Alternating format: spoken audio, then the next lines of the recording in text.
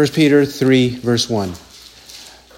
In the same way, you wives be submissive to your own husbands, so that even if any of them are disobedient to the word, they may be won without a word by the behavior of their wives, as they observe your chaste and respectful behavior. And let not your adornment be merely external, braiding the hair and wearing gold jewelry and putting on dresses, but let it be the hidden person of the heart, with the imperishable quality of a gentle and quiet spirit, which is precious in the sight of God. For in this way, in former times, the holy women also, who hoped in God, used to adorn themselves, being submissive to their own husbands. Thus Sarah obeyed Abraham, calling him Lord, and you have become her children if you do what is right, without being frightened by any fear. You husbands, likewise, live with your wives in an understanding way, as with a weaker vessel, since she is a woman, and grant her honor as a fellow heir of the grace of life, so that your prayers may not be hindered. To sum up, let all be harmonious, sympathetic, brotherly, kind-hearted, and humble in spirit, not returning evil for evil or insult for insult, but giving a blessing instead. For you are called for the very purpose that you might inherit a blessing. For let him who means to love life and see good days refrain his tongue from evil and his lips from speaking deceit. And let him turn away from evil and do good. Let him seek peace and pursue it. For the eyes of the Lord are upon the righteous, and his ears attend to their prayer. But the face of the Lord is against those who do evil. And who is there to harm you if you prove zealous for what is good? But even if you should suffer for the sake of righteousness, you are blessed. And do not fear their intimidation, and do not be troubled. But sanctify Christ as Lord in your hearts, always being ready to make a defense to everyone who asks you to give an account for the hope that is in you, yet with gentleness and reverence. And keep a good conscience, so that in the thing in which you are slandered, those who revile your good behavior in Christ may be put to shame. For it is better, if God should will it so, that you suffer for doing what is right, rather than for doing what is wrong. For Christ also died for sins once for all, the just for the unjust, in order that he might bring us to God, having been put to death in the flesh, but made alive in the Spirit, in which also he went and made proclamation to the spirits now in prison, who once were disobedient, when the patience of God kept waiting in the days of Noah, during the construction of the ark, in which a few, that is, 8 persons, were brought safely through the water. And corresponding to that, baptism now saves you, not the removal of dirt from the flesh, but an appeal to God for a good conscience, through the resurrection of Jesus Christ, who is at the right hand of God, having gone into heaven after angels and authorities and powers had been subjected to him. Amen. Now, in this 3rd chapter in our series on sin and judgment, we have at the beginning of the chapter, in verses 1 to 7, more on domestic exhortations, household exhortations. That is, within relationships, what it is and how it is that we should live, and live according to righteousness instead of sin. That's in verses 1 to 7. The apostle last time in chapter 2, verses 13 to 20, did the same with the authorities in the government and also with slave and master relationship. He has done that in chapter 2, 13 to 20. then he showed that the extreme suffering was actually done by Christ. That's in 2:21 to 25. He is the perfect example of suffering and extreme suffering, and on our behalf. And if he is our model, if he is our example, then we should follow his example, follow in his steps. Having used Christ as the perfect example, he returns to the household exhortation. In chapter 3, 1 to 6, he addresses the wives, and in verse 7, the husbands. 1 to 6 is the wives, verse 7, the husbands. Then, in accordance with the theme, the emphasis on persecution, 1 Peter is especially focused on not afflictions generally, but persecutions as a specific type of affliction, a specific type of hardship. And he returns to that in reference to us all generally.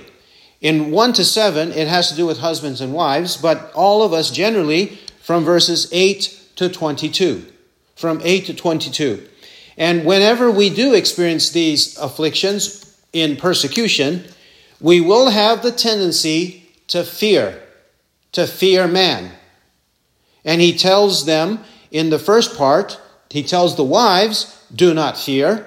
And then he tells all of us in verses 8 and following, not to fear. And also, whenever we are persecuted, it may be the multitudes who are against us. It may be the majority of the people or most of the people who are against us. But he says not to worry, because in the past, Noah experienced the same. Noah and his family experienced the same. Only 8 persons were saved by the worldwide flood. Only 8. And so if we feel and we experience that we are in the minority, the extreme minority, we shouldn't fret, we shouldn't worry, we shouldn't be anxious, we should not fear, we should not be confused and bewildered that we are the only ones that we know who believe. There are very few true believers. That should not alarm us.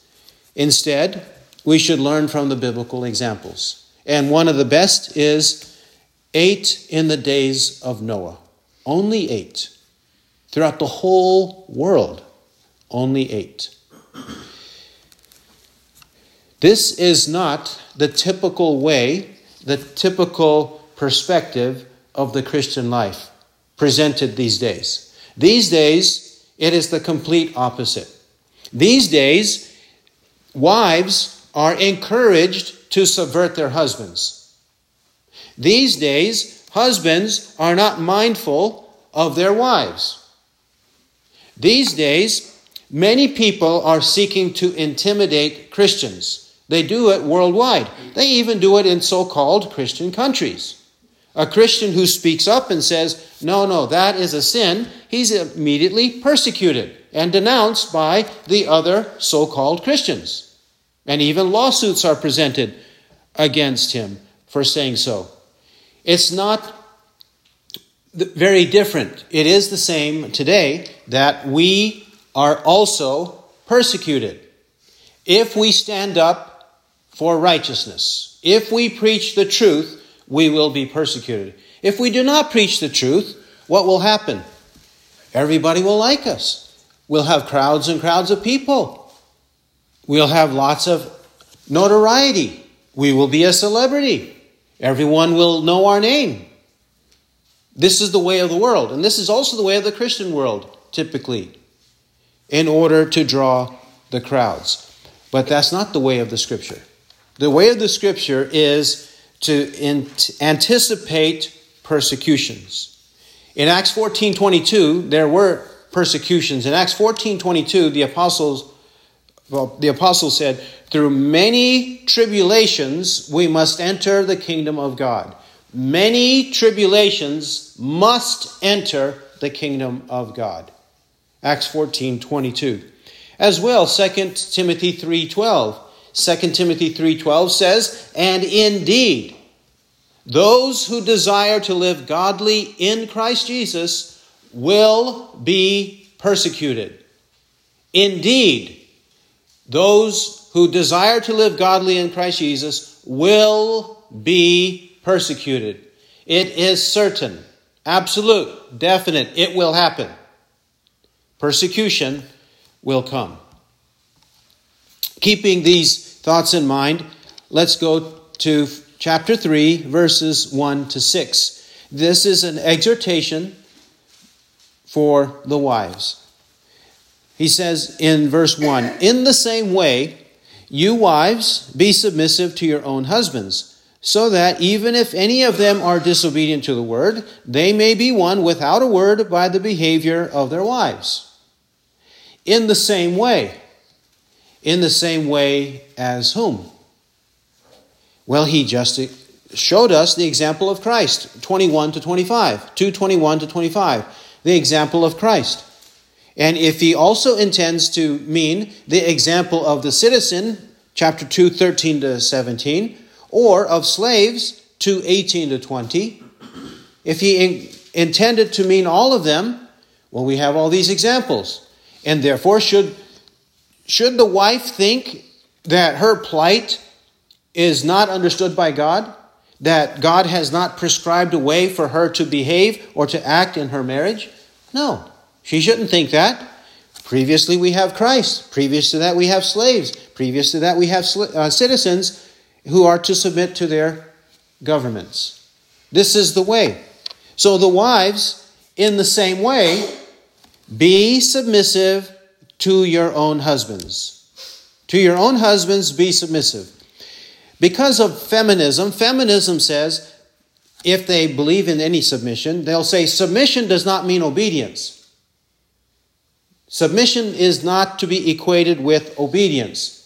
It is a kind of respect or a superficial respect. Well, actually, look at verse 6. He uses a synonym.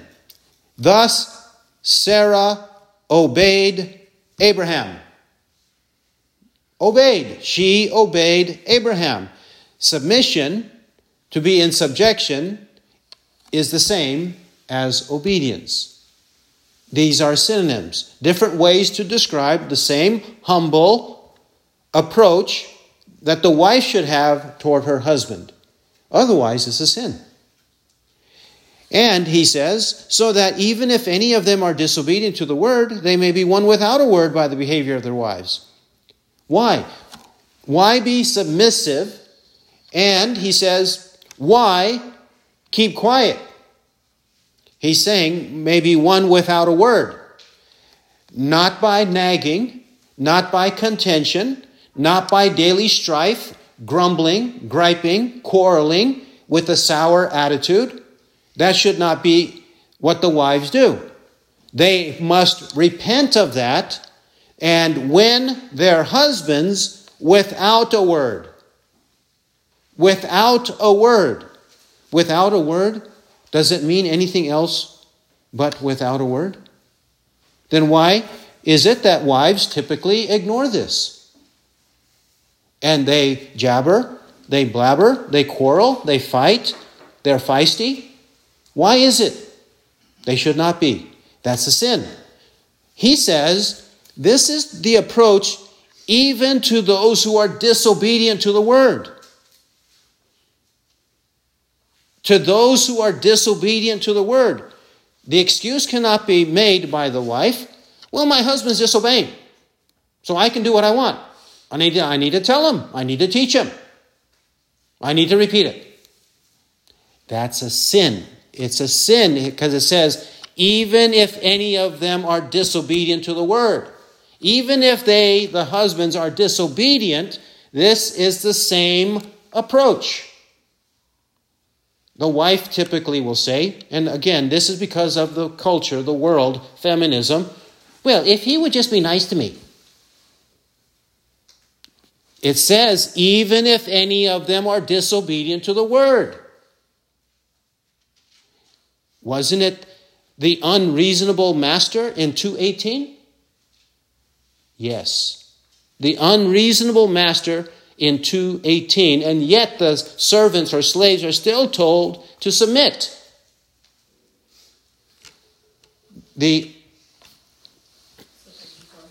the obedience or the godliness of the husband is not a factor as to whether the wife submits to him or obeys him.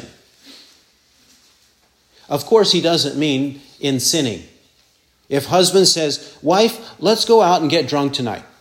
No. Wife, let's go buy some drugs, illicit drugs, and take them.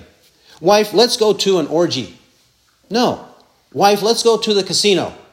No. He's not talking about sin like that. He's talking about daily behavior. He's not talking about if the husband is enticing his wife to sin. That's not what he means. He's talking about other scenarios. And if that approach is taken, the apostle says, they may be won without a word by the behavior of their wives.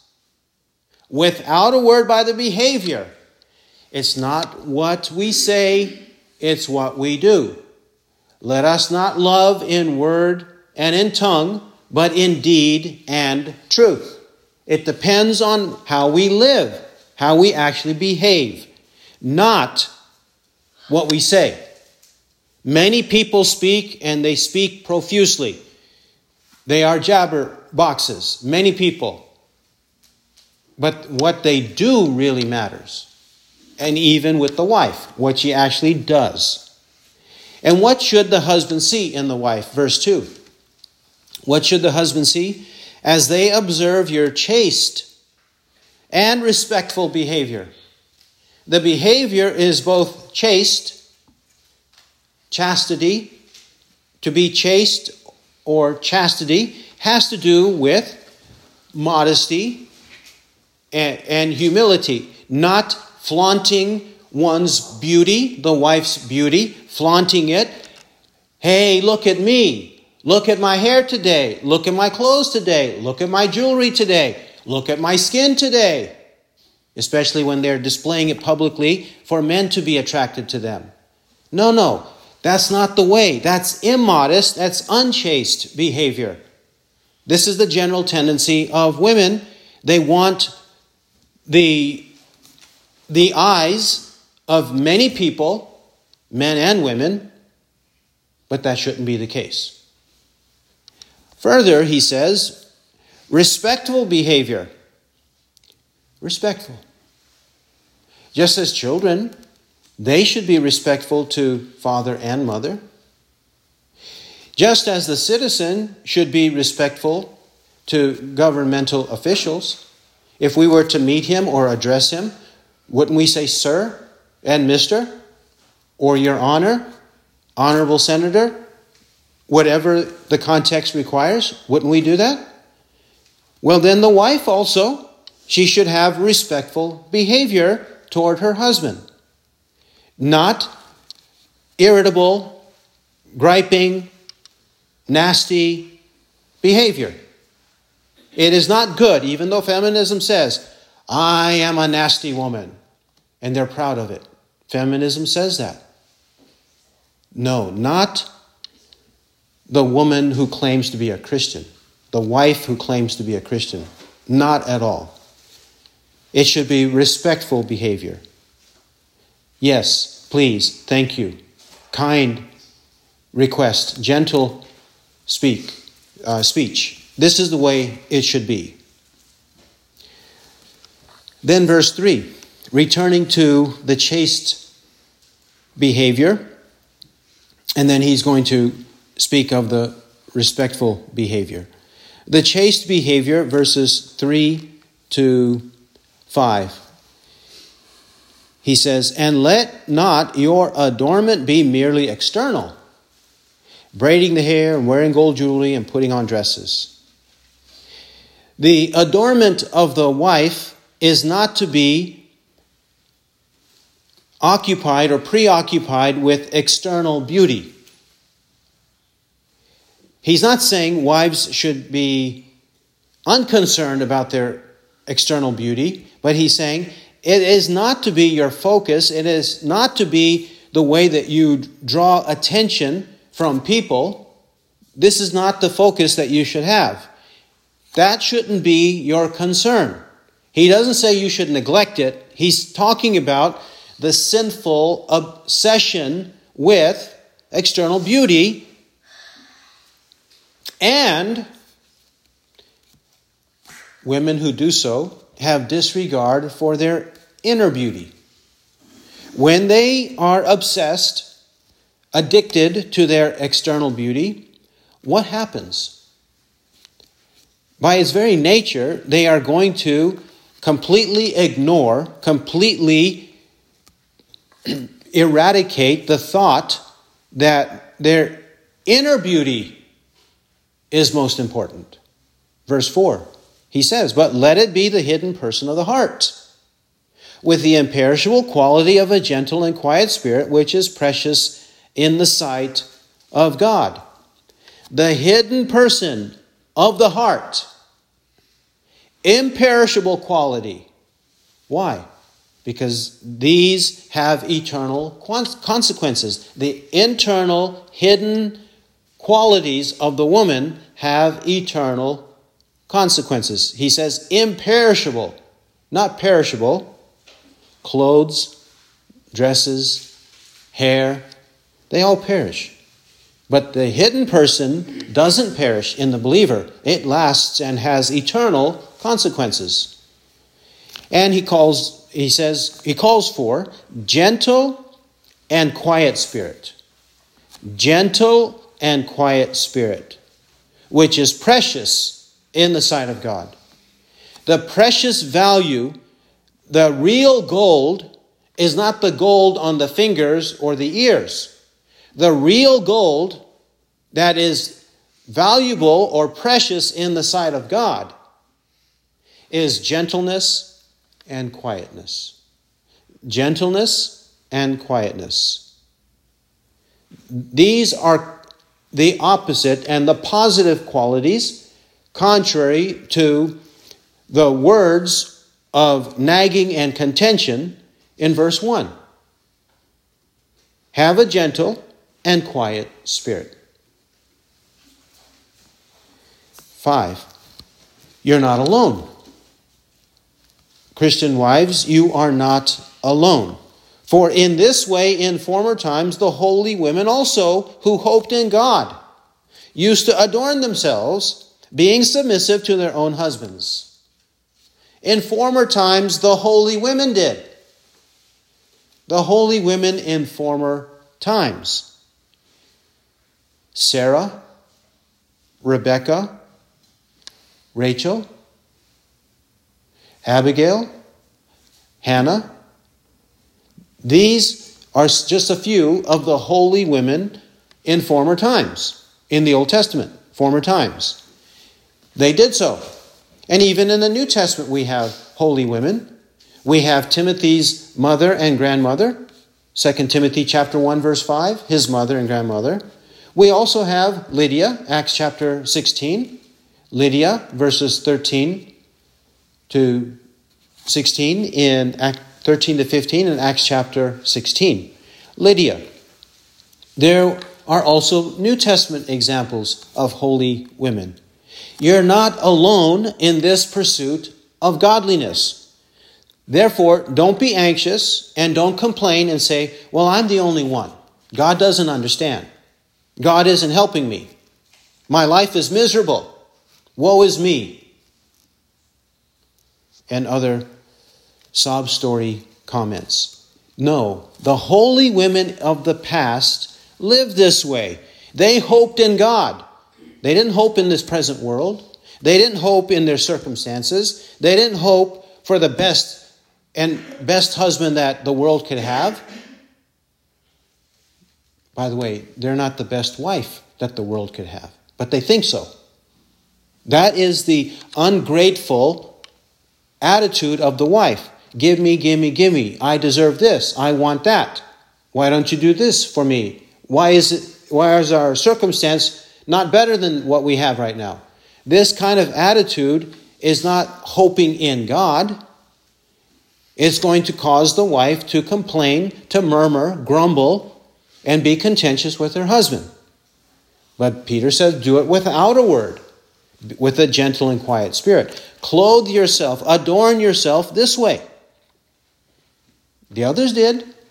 If you claim the faith in Christ, you should also. He says, being submissive to their own husbands. That is where your first test is. That is where your first trial is. That is where your first victory should be. Being submissive to one's own husband. Because if there is no godliness with one's own husband, your closest neighbor, Ephesians 5:28-29 says, he who loves his wife loves himself. Ephesians 5:28-29. He who loves his wife loves himself. In that passage, it's a warning and exhortation to the husband. In our passage, where is the wife going to first display that she loves God and loves her neighbor as herself? The second greatest commandment. With her husband. That's where it is for the husband. That's where it is also for the wife. And from there it goes to the children and others. Verse 6. Thus Sarah obeyed Abraham, calling him Lord, and you have become her children if you do what is right without being frightened by any fear. Now, a specific, particular, special example that no one can deny. Sarah obeyed Abraham, calling him Lord. Yes, she actually did call him Lord. Lord with the lowercase l, which is a synonym of the word master. And if we trace the genealogy of the word husband, it also has that implication. The master of the house, the husband.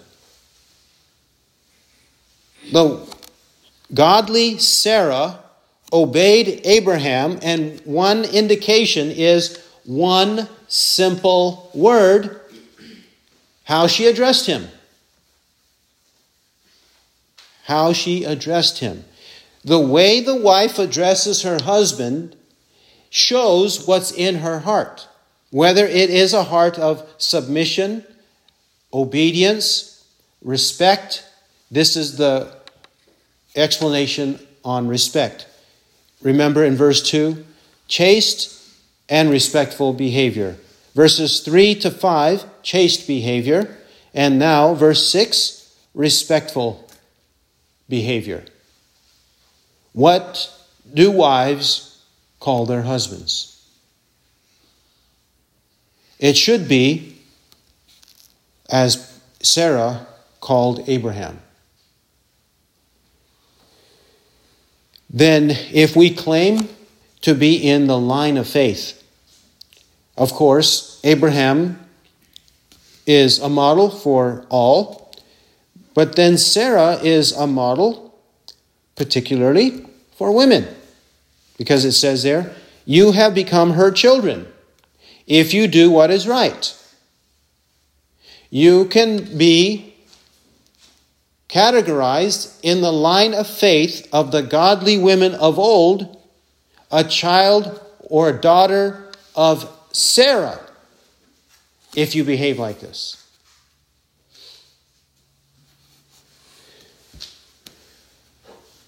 By the way, some interpreters will take Sarah in the book of Genesis, and this is a false interpretation, but they will take her here or there as being subversive and disobedient and unrighteous and taking a stand for her rights.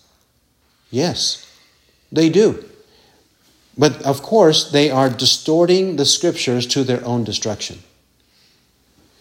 The Apostle Peter says it in the opposite way, that Sarah is the very opposite of the common skeptical, feminist, liberal interpretation of Sarah.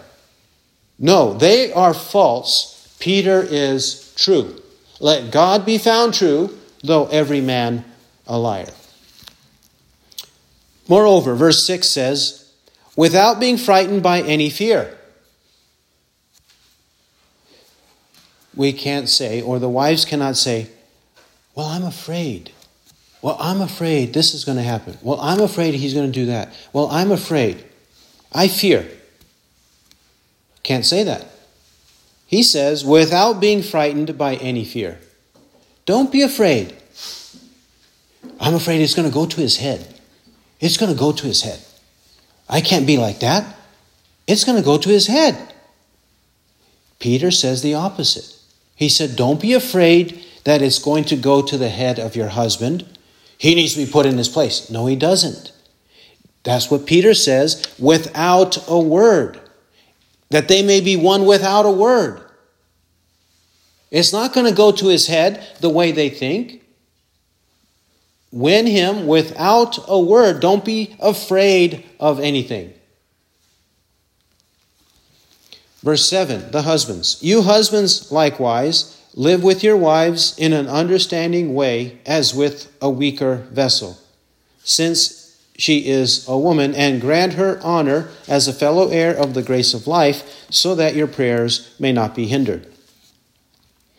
You husbands likewise. Husbands likewise have an obligation.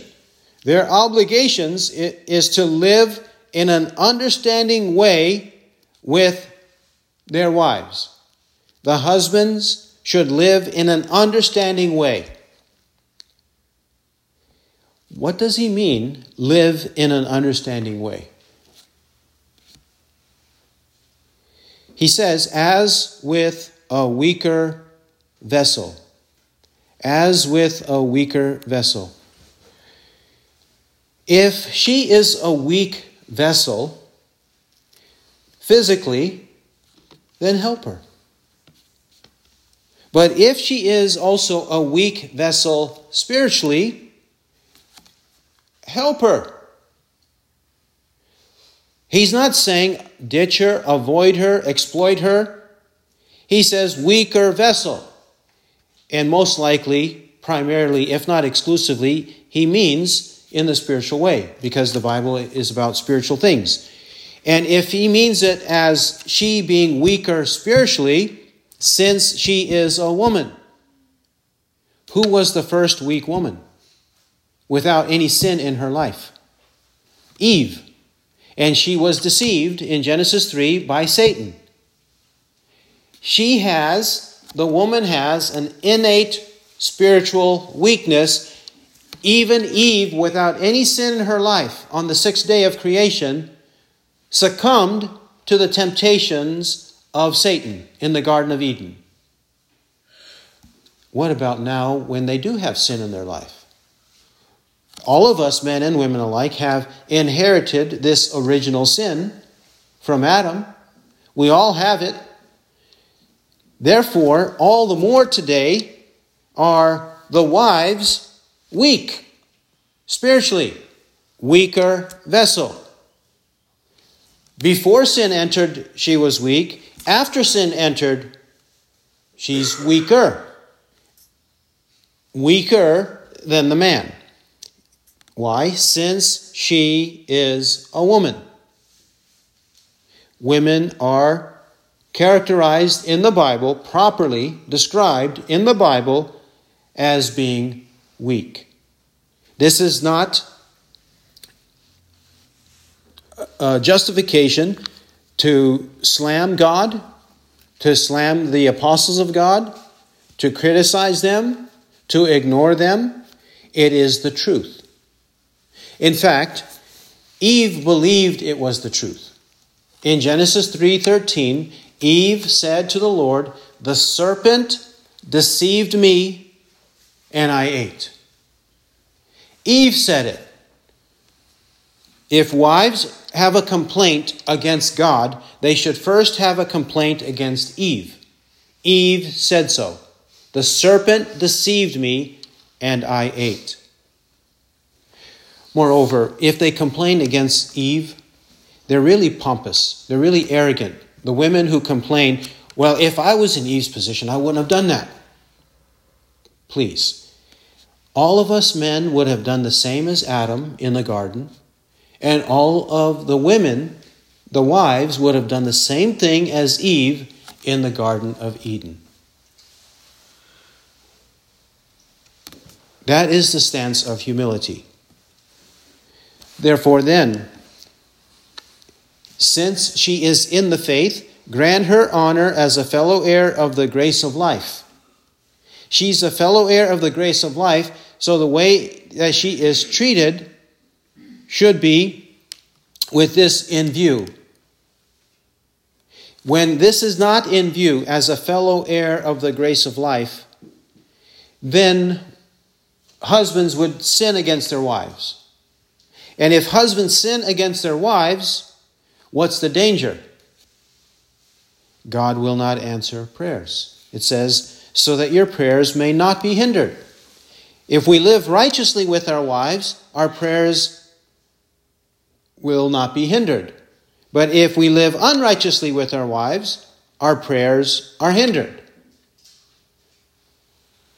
Hindrance in prayers, what does he mean? He means that God does not hear sinners. John 9:31. He means you do not have because you do not ask. You ask and do not receive because you ask with evil motives so that you may spend it on your pleasures. When we don't have answers to prayer, it is, he says, because we have evil motives, we want to spend it on our pleasures. If I regard wickedness in my heart, the Lord will not hear. God will not listen to the prayers of the husband when he's sinning against his wife. Therefore, repent, husbands and wives. Verse 8. To sum up, he has a summary in verses 8 and 9. Of course, the Bible will summarize and the Bible will expand. Both have their useful place. Here we have a summary. Let all be harmonious. Everyone in families, everyone in churches. All be harmonious. Harmony. Sympathetic. Harmony is the opposite of disharmony, contention and strife with one another. Sympathy, be sympathetic. When there's a need, don't be callous, but be sympathetic. Be sensitive and help the other in need. Be brotherly. In a healthy family relationship, brothers are kind and gentle with one another. Siblings, brothers, sisters, are kind toward one another. That's why he says, be brotherly. As it ought to be in the natural family, it ought to be in the spiritual family. Kind-hearted, and humble in spirit. Notice these last two have more of a focus on what's inside of us. Kind-hearted. Not a mean spirit, a mean heart, but a kind heart toward one another. Humility in spirit, not arrogance in our spirit. We should not be arrogant within or proud within as we approach others, as we view others. Verse 9, not returning evil for evil. Someone may wrong us. They might do evil to us, but it doesn't mean we should do evil to them. They may insult us, verse 9, insult for insult, but it doesn't mean we should insult them in return. But giving a blessing instead. A blessing instead of an insult. Blessing instead of evil. Why? For you were called for the very purpose that you might inherit a blessing. If we are bent on trying to conciliate, if we are bent on peace, being peacemakers, if we have that bent, that desire, then we shall inherit a blessing. This was the very purpose for which we were called. To have a different approach. Not the mean, cruel, nasty approach of the world, which we used to practice. If someone did us wrong, well, I'm going to do him wrong. I'm going to find a way to retaliate. That's not the attitude of the Christian. Verses 10 to 12 quote Psalm 34, 12 to 16. Verses 10 to 12 quote Psalm 34, 12 to 16.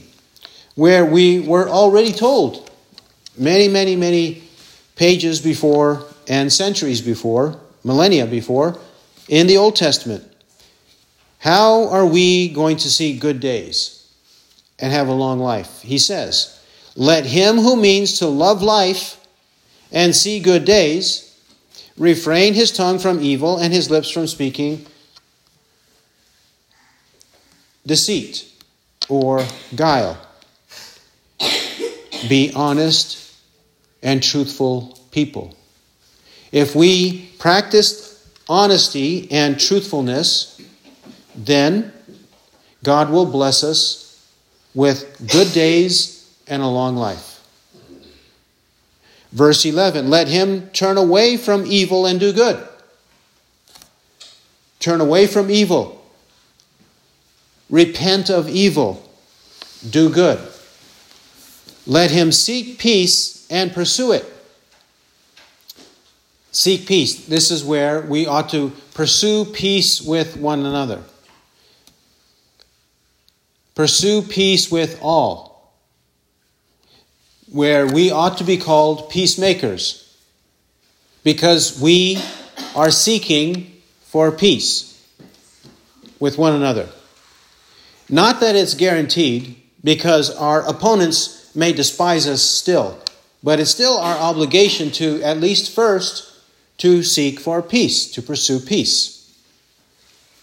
With all men, and especially in the household of faith. Verse 12, for the eyes of the Lord are upon the righteous, and his ears attend to their prayer. But the face of the Lord is against those who do evil. God is mindful of the righteous, and he is attentive to the righteous. Verse 7 was applied specifically to husbands, but in verse 12 it applies to all of us. If God is going to attend to our prayers, if he's going to listen to our prayers, then we must be righteous, practice righteousness. Because his face, his angry face, is against those who do evil. Be zealously pursuing good righteousness and zealously opposed to evil. Yes, zealously. Verses 13 to 17. 13 to 17.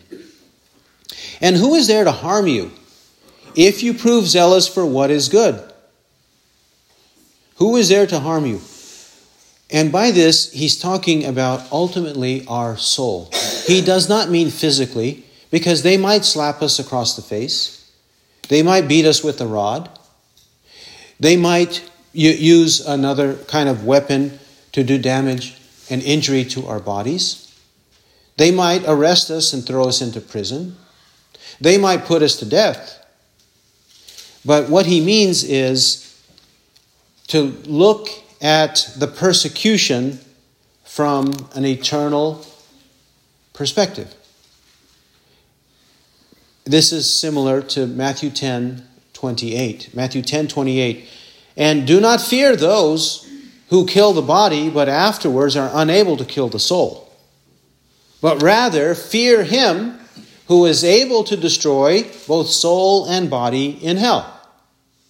Men can only kill our bodies, but God can kill body and soul in hell fear him. That's why he says, who is there to harm you if you prove zealous for what is good? So be zealous for good. 14. But even if you should suffer for the sake of righteousness, you are blessed. And do not fear their intimidation, and do not be troubled.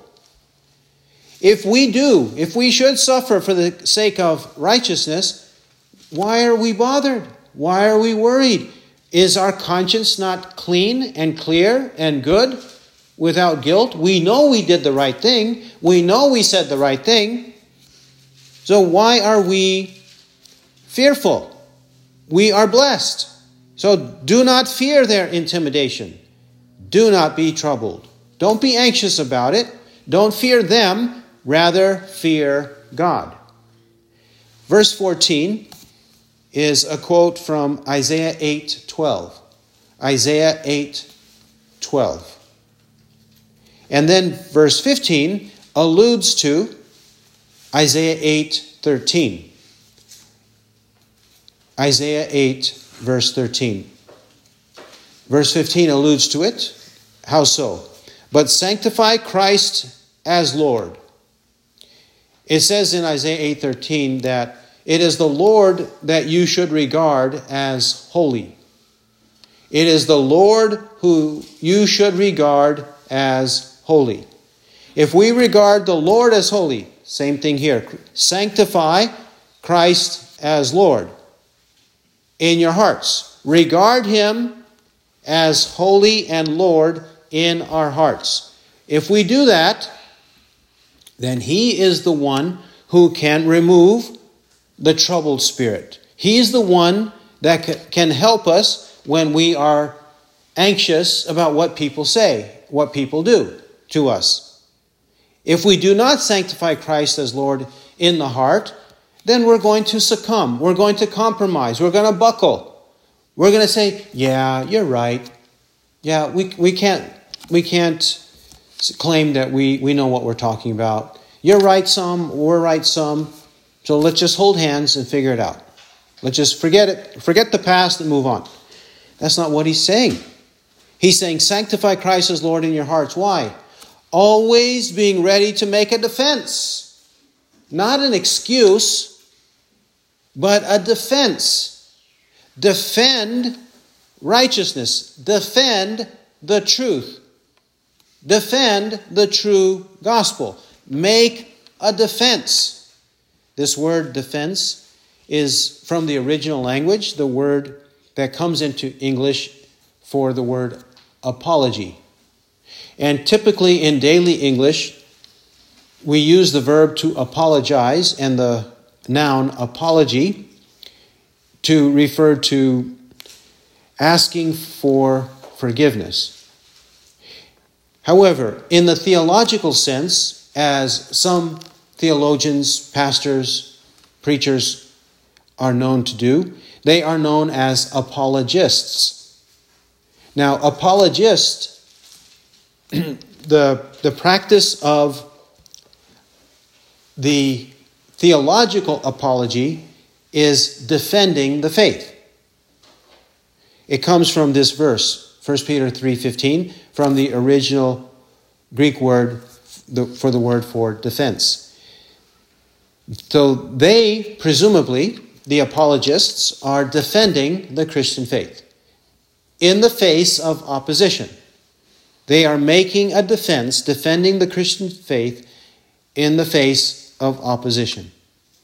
That is ostensibly, presumably, what they are doing. That's what they claim to be doing. Just an open secret for you all. They claim to be doing it, but most of the time they concede and compromise, they wrangle and give up so much ground on the gospel. That's what they really do. Most of them.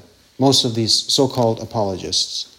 They are apologizing for what's in the Bible when they should be defending what's in the Bible. Nevertheless, for us, what should we do? Make a defense. Always being ready to make a defense. If we say, well, I'm not always ready. Well, then be ready. Be trained and be ready. Be trained so that you are ready. Always being ready to make a defense to whom? To everyone who asks you to give an account for the hope that is in you. To everyone. Whenever anybody asks, whenever anybody presents a contradiction, whenever anybody is opposing our preaching and practice of righteousness, answer him. Answer him to everyone. We cannot make the excuse. This is typically the excuse. Not that we don't have a proper occasion and time to do things, but usually people say, well, this is not the right time. Well, the Holy Spirit hasn't led me yet. That's often said to avoid making a defense all the time. We can't do that. He says, always being ready to make a defense to everyone. We must be ready. Then our attitude, our approach to them with gentleness and reverence, or gentleness and respect, or even literally, gentleness and fear. This is the approach we should have with them. Not haughtiness, not pride, not wrangling, not shouting and screaming, not like that, but with gentleness and reverence. Yes, some apologists or preachers, evangelists, they don't practice gentleness and reverence. They ought to. Verse 16. And keep a good conscience, so that in the thing in which you are slandered, those who revile your good behavior in Christ may be put to shame. Keep a good conscience. The good conscience is that which we have because we practice righteousness. They will slander us and call our good evil. Whatever we're practicing that is good, they will call evil. But in our conscience, we know it's good. We know it's good because it's in harmony with the Scriptures. They will slander us. They will revile our good behavior in Christ. But they will be put to shame. Right now, they are loud. They are obnoxious. They are clamorous against us. But one day, God will put them to shame. He's going to vindicate us and take out vengeance on them. They will be put to shame. That's the eternal perspective we should have. Not whether right now they're going to call us names. They're going to walk away from us. They won't be our friends anymore. They won't come to church anymore. These should not be our concerns. 17, for it is better if God should will it so, that you suffer for doing what is right, rather than for doing what is wrong. It's better to do what's right than what's wrong, according to God's will. Yes, do what's right, not what's wrong. In chapter 4, 15, 1 Peter 4:15, he mentions a few of the wrongs. Some of the common wrongs. He says, by no means let any of you suffer as a murderer, or thief, or evildoer, or troublesome meddler. This is not an exhaustive list, because no one should be known as an idolater. No one should be known as dishonoring his parents. Nobody should be known as breaking the Lord's Day or the Sabbath commandment. Nobody should be known as a coveter or an adulterer. Though he doesn't mention many sins, he mentions a few. He says, that's not what we should be doing. None of those sins should be practiced. Do what's right. 18 to 22. 18 to 22 is this transition to explain that we are indeed in the minority, but we're not the only ones in the minority. Verse 18, for Christ also died for sins once for all, the just for the unjust, in order that he might bring us to God. Christ also died for sins once for all. One death for all of our sins. The just for the unjust. Notice there that phrase. It does not say for the just and the unjust. Arminians, in verse 18, they take it to mean free will believers. Not that they're true believers, but they believe in free will. Free will believers who believe in free will, Arminians, Pelagians, they think verse 18 reads, for the just and the unjust. It doesn't read that way. Both in English and in Greek, it doesn't read that way. It says, the just, singular in Greek. Who's the just? Christ. For the unjust, plural in Greek. Who are the unjust? The elect.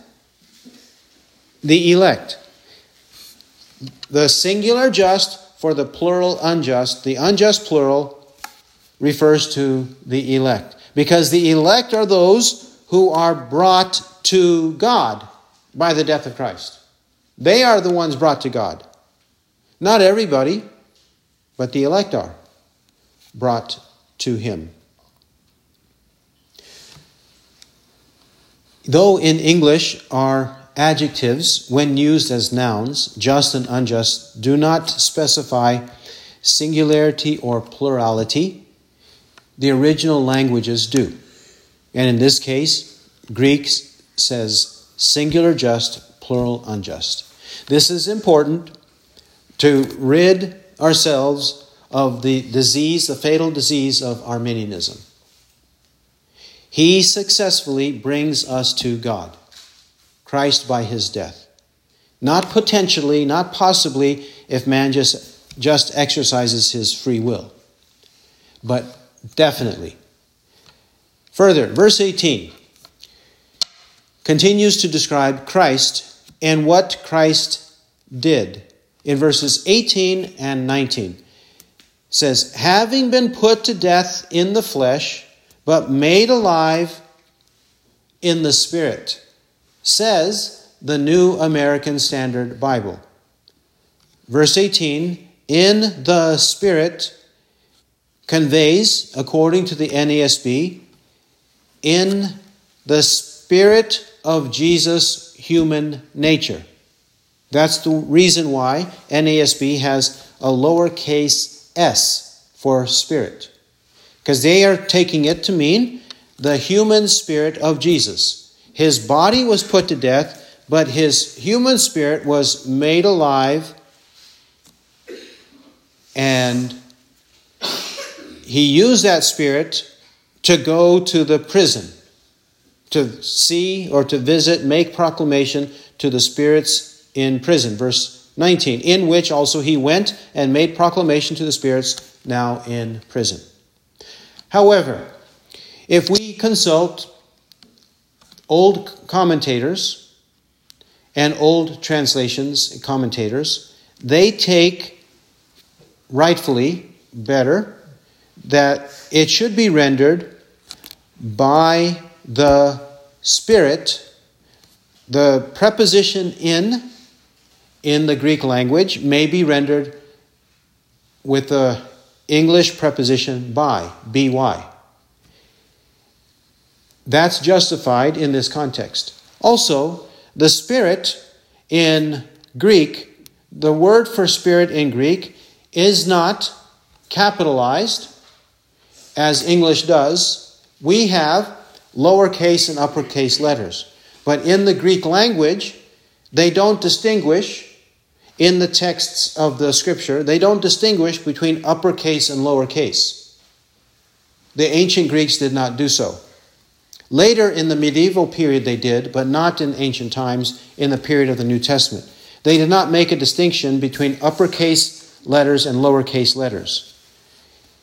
So then, it leaves the door open that the word Spirit refers to the Holy Spirit, which is likely the case. Again, even as old commentators take it. It would be better rendered for us if it said, but made alive by the Spirit, meaning made alive by the Holy Spirit. And verse 19, in whom or with whom also he went. And the he clearly refers to Christ. Verse 19. Even the NASB capitalizes the H of he to refer to Christ. With whom also he went, with the Spirit, with the power of the Spirit, as he was endowed immeasurably with the Spirit throughout his ministry, and now also in his resurrection, death and resurrection. So by the Holy Spirit he went and made proclamation to the spirits now in prison. Carefully note, made proclamation is not the Greek verb for preach the gospel. There is a Greek verb, which is not here in verse 19, for preach the gospel. This Greek verb is made proclamation, or to make an announcement.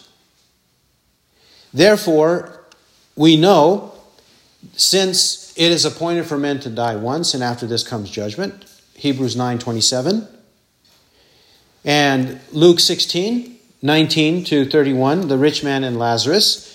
The rich man wanted to be able to go from one place to the next place, from the place of punishment to the place of blessing, Abraham's bosom. Luke 16:19 to 31. But Abraham said it's impossible for that to happen. So there can be no transference of the soul or the spirit in the afterlife.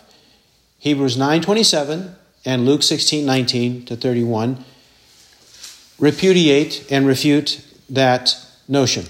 It's impossible. So then, he made proclamation. What would his proclamation be?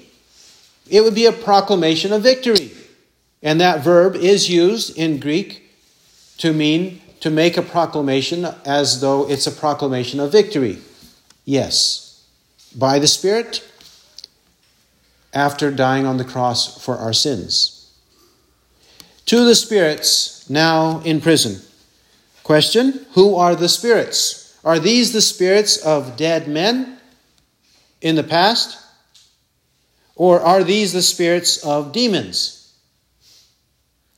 We will take it to be the spirits of demons, fallen angels, evil spirits, not good spirits, not good angels, and not disobedient, unbelieving men, nor good men. We cannot say good because of the next verse, verse 20. It says, who once were disobedient. No, it refers to the spirits of demons or the spirits of fallen angels. Then 19 also says, in prison.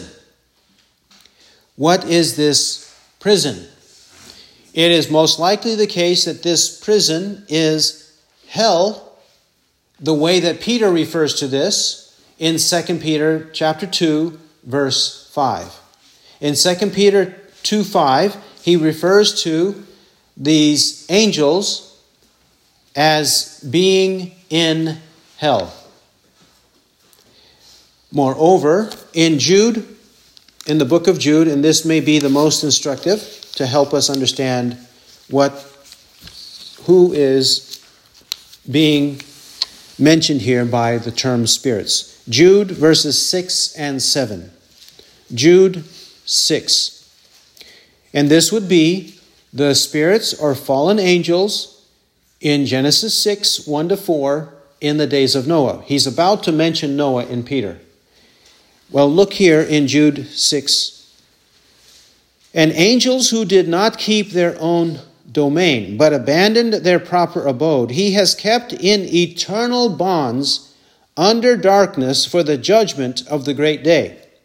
Just as Sodom and Gomorrah and the cities around them, since they, in the same way as these, indulged in gross immorality, and went after strange flesh, are exhibited as an example in undergoing the punishment of eternal fire. Verse 6 mentions angels. Indisputably, he says angels did not keep their own domain. They are kept in eternal bonds under darkness for the judgment of the great day. Then he compares the angels' illicit pursuit of sex, verse 6, and compares those angels to Sodom and Gomorrah in verse 7, who also indulged in gross immorality and went after strange flesh, and are also undergoing the punishment of eternal fire. Because he says, they in the same way as these. They as in the same way as these. He's comparing the angels to the Sodomites in verse 7. 6 and 7 go together in that they indulged in gross immorality.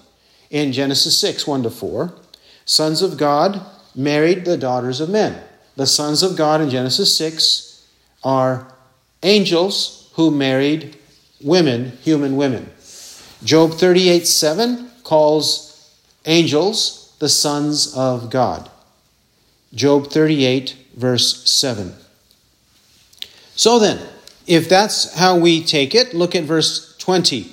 Who once were disobedient, when the patience of God kept waiting in the days of Noah during the construction of the ark. They were disobedient prior to the flood, and the flood came after 120 years. God waited 120 years, and Noah was a preacher of righteousness, preaching righteousness, constructing the ark, spending a long time doing it, and then the flood came. Meantime, the world indulged in sin, and they persisted in sin. And yet God was patient toward the reprobate. The reprobate cannot say, God, you're impatient. No, he was patient with them. Yet, judgment did come. And when judgment came, who survived? 8 persons. 8. Only 8. 8 persons, husbands and wives. 4 husbands, 4 wives. Only 8 survived, were brought safely through the water. This is obviously a picture of salvation. The reprobate were disobedient, but the righteous, only 8, they were spared from the flood.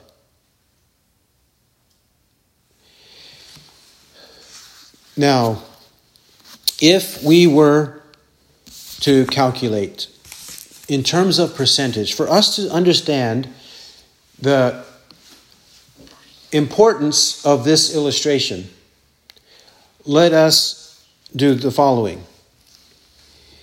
In the days of Noah, between creation and the flood, there was a span of 1,656 years. 1,656 years. Plenty of time for the earth to be populated. Plenty of time for the earth to be populated. If we say in that 1,656 years that there were 8 million people, only 8 were spared out of 8 million. That's a very, very, very, very, very conservative number. 8 million. Because we're talking about 1,600 years. 8 million. How many people were spared compared to the rest?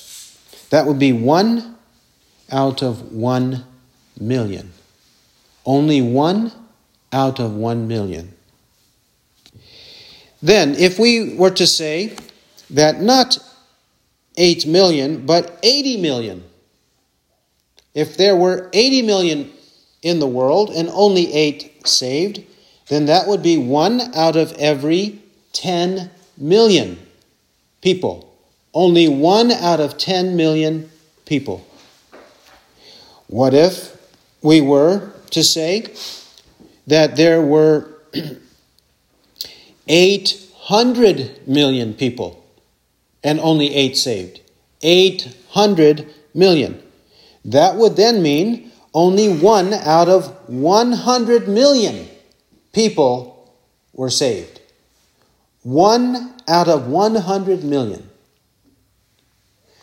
But what is likely the case is that there were billions of people in the world. Billions. Billions. And scholars have estimated it in the billions, even in the tens of billions. But let's just restrict ourselves to 8 billion for the sake of using the number 8 for simplicity. 8 billion in the world in the days of Noah.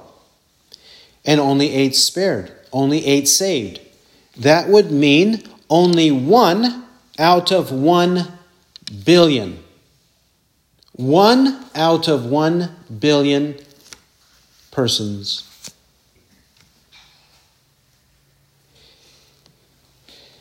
That should arouse the fear of God in us. On the one hand, are we right with God or not? But number 2, we should be grateful. We should be grateful that God has opened our eyes. Because we didn't do it ourselves. We were dead in our trespasses and sins. We were living wickedly before. We should be grateful that the Lord, by His grace, opened our eyes. And then thirdly, we should be mindful and take encouragement. Not disillusionment, not discouragement. Well, why don't people see? Why don't people see what I see? It's plain in the Bible. It's very clear in the Bible. Why don't they see it? Well, this is the way of God throughout history. The way of God throughout history. Did He not say in the days of Ezekiel? He said in the days of Ezekiel 22:30. Ezekiel 22:30. And I searched for a man among them who should build up the wall and stand in the gap before me for the land, that I should not destroy it. But I found no one. But I found no one. Of course, God is using hyperbole because Ezekiel is one. Jeremiah was his contemporary, he's another. Daniel was his contemporary, he's another. He's speaking in hyperbole to say, the elect are very, very few, Ezekiel, in your day. Very few. The same in our day. Then 21 to 22, back to 1 Peter. 1 Peter chapter 3, verses 21 to 22. And corresponding to that, baptism now saves you, not the removal of dirt from the flesh, but an appeal to God for a good conscience. Corresponding to that, just as the 8 were saved in the ark through the destruction of the water, so we are saved in the ark of Christ. We are saved in the ark of Christ. Christ is our ark. The symbolism, he says, corresponding to that. There is a comparison or typology, an analogy between the ark and Christ. They were saved in the ark from all of the destruction all around them. In the same way, we are saved in Christ, who is our ark, though there is destruction everywhere around us. He doesn't mean water. Look at 21. Not the removal of dirt from the flesh. Contrary to infantile sprinklers, denominations that sprinkle infants and say, grace is conferred to them, regeneration is conferred to them, original sin is removed from them, so on and so forth. That's what they say when infants are sprinkled. And also contrary to the Church of Christ, so-called. The Church of Christ, so-called denomination, though they claim not to be a denomination, that denomination says that the moment the adult is immersed, he's saved. He is not saved without the water. The water saves him, and they falsely distort 1 Peter 3:21. They will say repeatedly, baptism now saves you. Baptism now saves you. Is that what he means here? No, he doesn't mean that. He doesn't mean water baptism saves you, because he just says not the removal of dirt from the flesh. Not the physical water. We're not talking about physical water. We're talking about spiritual water. And he says corresponding to that, verse 21. Was Noah, in verse 20, was Noah saved the moment the first raindrops sprinkled on the earth? Or was Noah saved when the whole earth was submerged in water, immersed in water? Was Noah saved by the sprinkling of the first raindrops, or was Noah saved by the immersion of the ark in the world, in the flood? Neither. He was saved for many years before that. He was a preacher of righteousness for 120 years. He was a prophet. He was saved many years before that. Just as we are converted, first, the spiritual conversion or the spiritual baptism happens within us, and then we are physically immersed to symbolize what we just did or what just happened to us. Further, in verse 21, he says, not the removal of dirt from the flesh, but an appeal to God for a good conscience. That's the internal work of God. When we appeal to God for a good conscience, that's when we believe and we call out to God in repentance and ask for his forgiveness of sins. We're appealing to God for a good conscience. We have an evil conscience because of sin. We want a good conscience, a forgiven conscience, by calling upon the name of the Lord to be saved. Forgiveness of sins. This is possible through the resurrection of Jesus Christ. He was delivered up because of our transgressions, and he was raised because of our justification. The resurrection of Christ and the death of Christ, but the resurrection of Christ is the power that is applicable to us. We die to sin and live and rise to righteousness. And this is possible also because all authority has been given to me in heaven and on earth. Remember Jesus said that, Matthew 28, 18 to 20. Here too, who is at the right hand of God. He's not in the grave, contrary to the skeptics. He's at the right hand of God, having gone into heaven. That's the ascension. After angels and authorities and powers had been subjected to him. Our faith is in this Christ who rose from the dead, who's at the right hand of God, who's in heaven, and all angels, unseen forces, are submitted to him, are subject to him, obey him. So why are we afraid of anyone? We shouldn't be afraid. Don't be afraid that we are in the minority, and do not be afraid when they revile us. Instead, trust in the Lord. He who has ears to hear, let him hear what the Spirit says. Amen.